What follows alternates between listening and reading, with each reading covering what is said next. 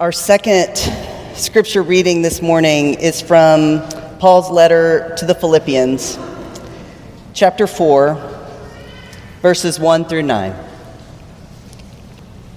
Therefore, my brothers and sisters, whom I love and long for, my joy and crown, stand firm in the Lord in this way, my beloved. I urge Euodia and I urge Syntyche to be of the same mind in the Lord. Yes, and I ask you also, my loyal companion, help these women, for they have struggled beside me in the work of the gospel, together with Clement and the rest of my co-workers, whose names are in the book of life. Rejoice in the Lord always. Again, I will say, rejoice. Let your gentleness be known to everyone. The Lord is near. Do not worry about anything, but in everything, by prayer and supplication, with thanksgiving, let your requests be made known to God.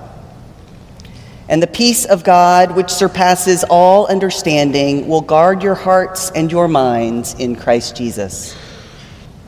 Finally, beloved, whatever is true, whatever is honorable, whatever is just, whatever is pure, whatever is pleasing, whatever is commendable, if there is any excellence and if there is anything worthy of praise, think about these things.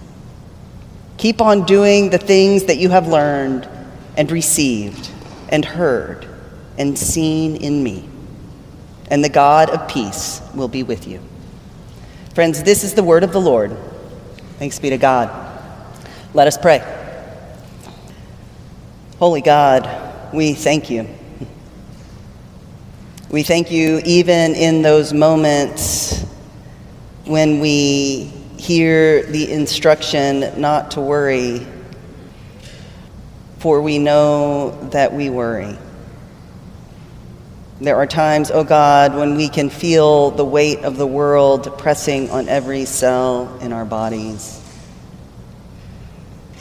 We thank you in these moments for the reminder not to worry, for the challenge not to worry, for the gift of learning not to worry.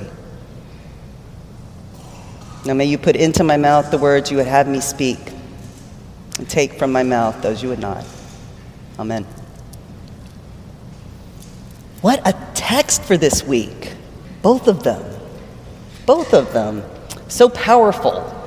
Speaking toward these moments of uncertainty, you almost have to laugh at Paul's words this morning, at the beauty of the lectionary that lines up in just such a way, where we're reading about that anxiety that comes up when we are in the wilderness. And we are given this invitation by Paul not to worry about what's going on. Not to worry about what's going on. We are in the wilderness, and do not worry. How many of you this week, if someone were to say, don't worry, maybe this year, maybe this last few years, could merely laugh in response? How could we not worry? How on earth can you be a living, breathing human being on the planet at this time and not worry? Not even be filled with worry?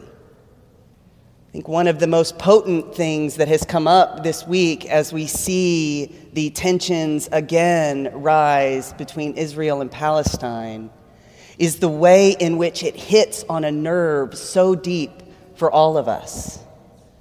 When you start talking about turmoil in this part of the world, there is a sense of anxiety that you can feel rising, a sense of tension that you can feel. And you hear differing voices yelling and screaming and fighting and scared and afraid. The world is one big trauma response. We do not know how to deal with all of the millennia of pain and suffering that comes to the surface in moments like these. So we fight, and we scream, and we buckle down. We batten the hatches. We increase our reasons to distrust everyone. Do not worry. Do not worry. I heard someone speak in the last week, and I've been listening to a lot of voices on different sides of the conversation, but I heard someone speak specifically, and I don't remember if this was an Israeli voice or a Palestinian voice, but who said the reason that this turmoil hits so strongly for us is that we realize, or we forget so often, that we are all both Israel and Palestine in this moment. That these two groups of people are cousins, that any of us who profess Abraham somewhere in our faith are connected to this story intimately. Not to mention all of the anxiety that we know about what happens for the larger world when this particular part of the world sees a rise in turmoil. Where we may be able to say this terrible thing is happening millions of miles away or thousands of miles away. There's a way in which everything is together right in this location that causes an increased level of anxiety for all of us. Do not worry.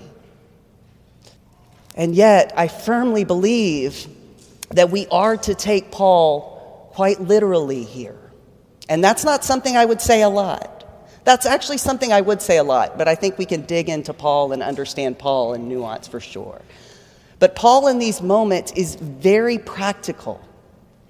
It's those moments, sometimes Paul will spend a lot of time on the nuance and the minutia of day-to-day life, and then other times when he will plunge deep down into the spirit. And this is one of those texts where you have both, where I literally think he is telling us, don't worry. Don't worry. And what I love about the story of Moses and Aaron, his brother here, and really what we're getting is first Aaron and the Hebrew people as they have fled and they are in the wilderness. Because Moses has been up on that mountain for a long time. For a long time. Sometimes as we're reading it, I think we forget or miss the way in which Scripture can lengthen out these moments sometimes and also really condense moments otherwise. But Moses has been up on that mountain for a minute. And by minute, I mean not a minute. I mean a lot of minutes. Moses has been up there for a while. The people are scared. They are confused. They have only known oppression in their lives as well. So they are learning how to adjust to the freedom of this new world, which honestly feels a lot less free than they had experienced before, when at least they could be fed. They had food. And they've said this multiple times. Why did you take us out here only to bring us such misery? And so they do the thing that they do, that Jim did exactly. Jim, I loved your sermon this morning. Thank you for that. Because they do the thing that we so often do when we're in the wilderness and when things make no sense, right? They resorted to scarcity thinking. They went back to what they knew. They took these material possessions that they had. They said, we're going to take these things that we have made, we're going to melt them down, and we're going to worship them. Now, I want to point to God's anger in this moment because there's something I picked up on throughout Scripture.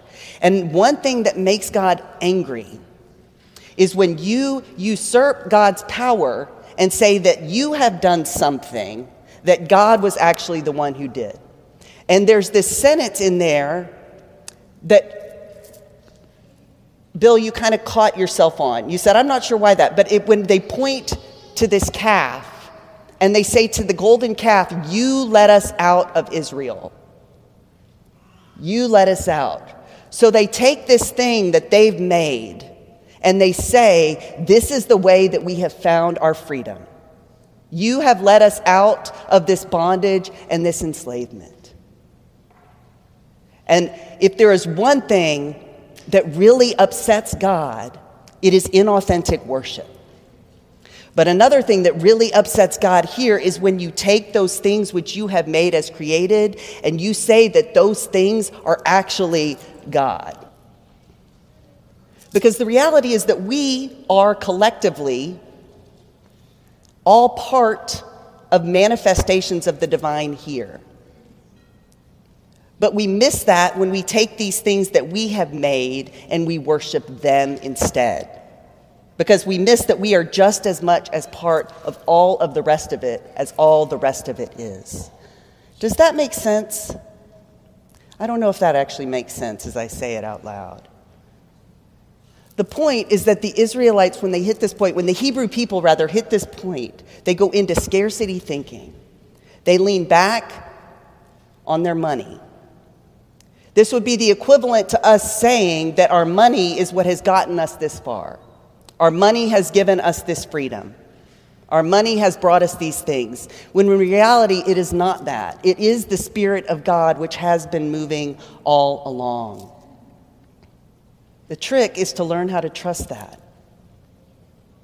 Now, when the Hebrews don't trust that, there is a response, in that none of those people of that generation are able to actually make it into the promised land. This is the reason that Moses dies just before going into the promised land, because of their response here. They have to clear that energy out. They have to get right. They have to get to a place where they learn that God really will continue to provide for them. When we say the Lord's Prayer every week, we pray for daily bread.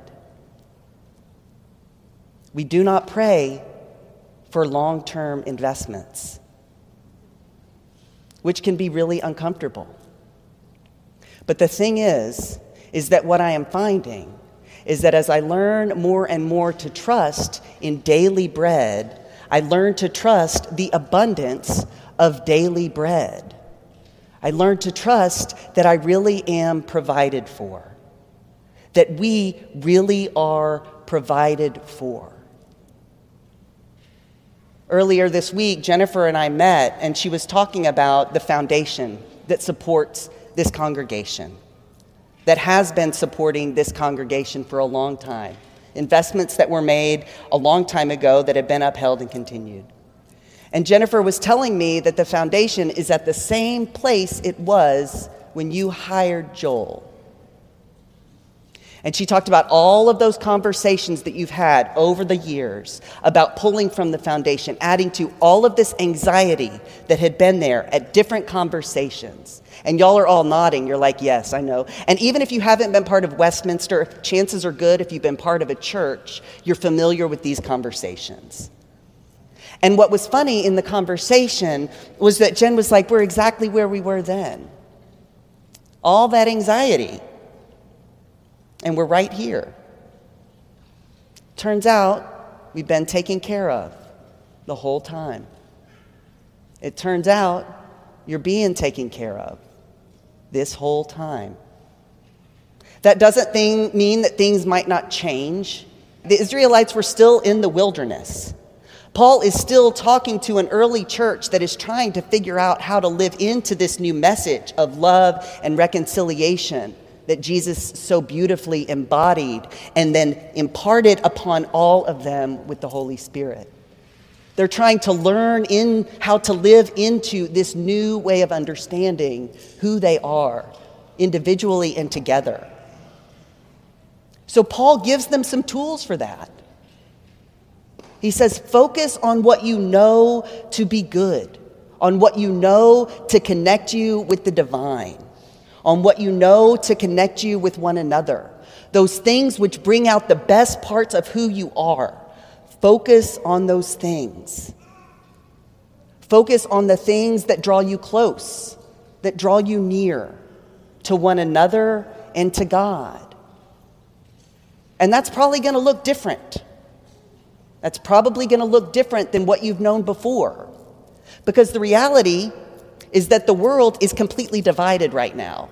We're learning how to be more together. But the world is completely divided in part because the ways that we've been taught how to do things have led us to be completely divided. So we don't need to actually do those same things now in order to learn how to come together. Does that make sense? We're going to have to find new ways to engage one another. That often means more vulnerable ways of engaging one another. Because it's scary to say, I'm scared. It's scary to say I'm worried. It's scary to say I'm uncertain, I feel alone, I feel lost. But I gotta tell you that on the other side of that scary is the beautiful thing that happens when you honor the truth of where you are. When you say I'm scared, when you say I'm confused, when you say I'm lost. Especially when you say that to other people, because then you get the experience of them saying back, you know what, so am I. I'm also confused. I'm also lost. Do you think we could just share space together? Do you think we could share a meal together? And then you get to see that we are all here together.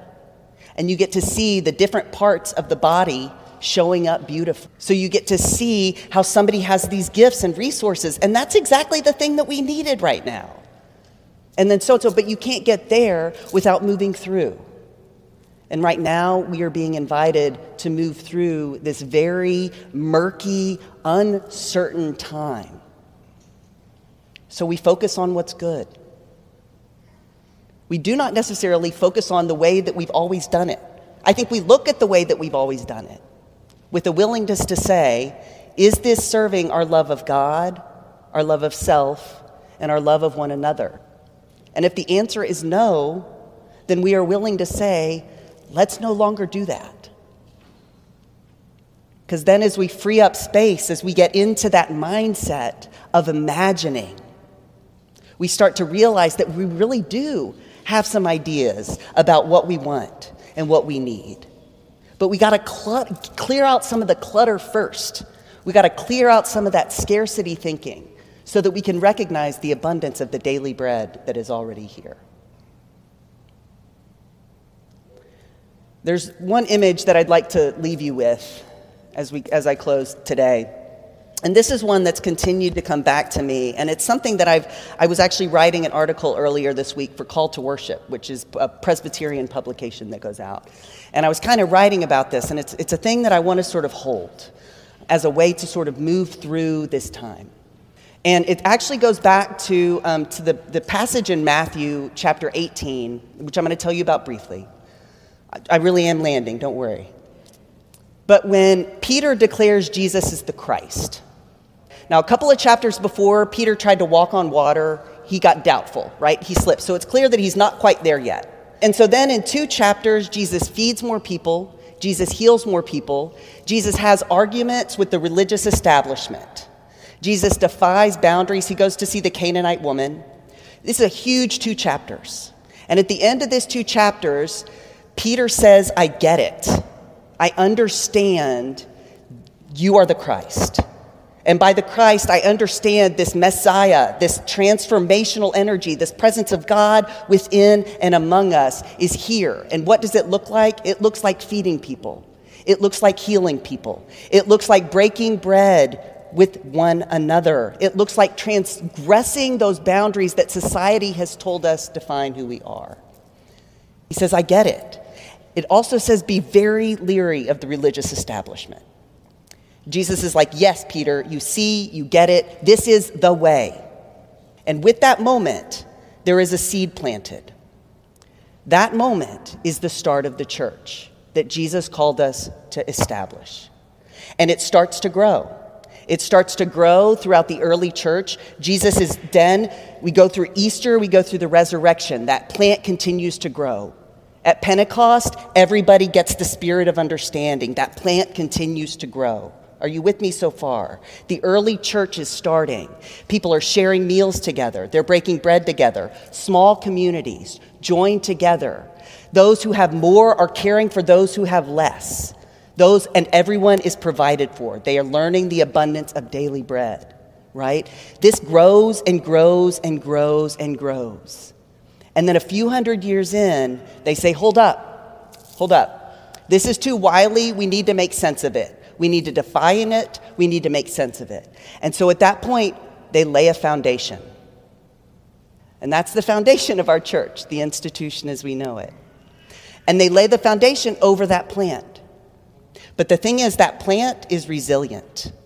That plant is wily. That plant cannot be contained. And so over time, that plant continues to break through, continues to move. People continue to experience the abundance of God even in this concrete institution. And that plant will break through, so then we lay another layer of concrete down. You have different reformations, different breaking through. And so I think what we're experiencing right now is this point where after 2,000 years, this plant is like, I'm done.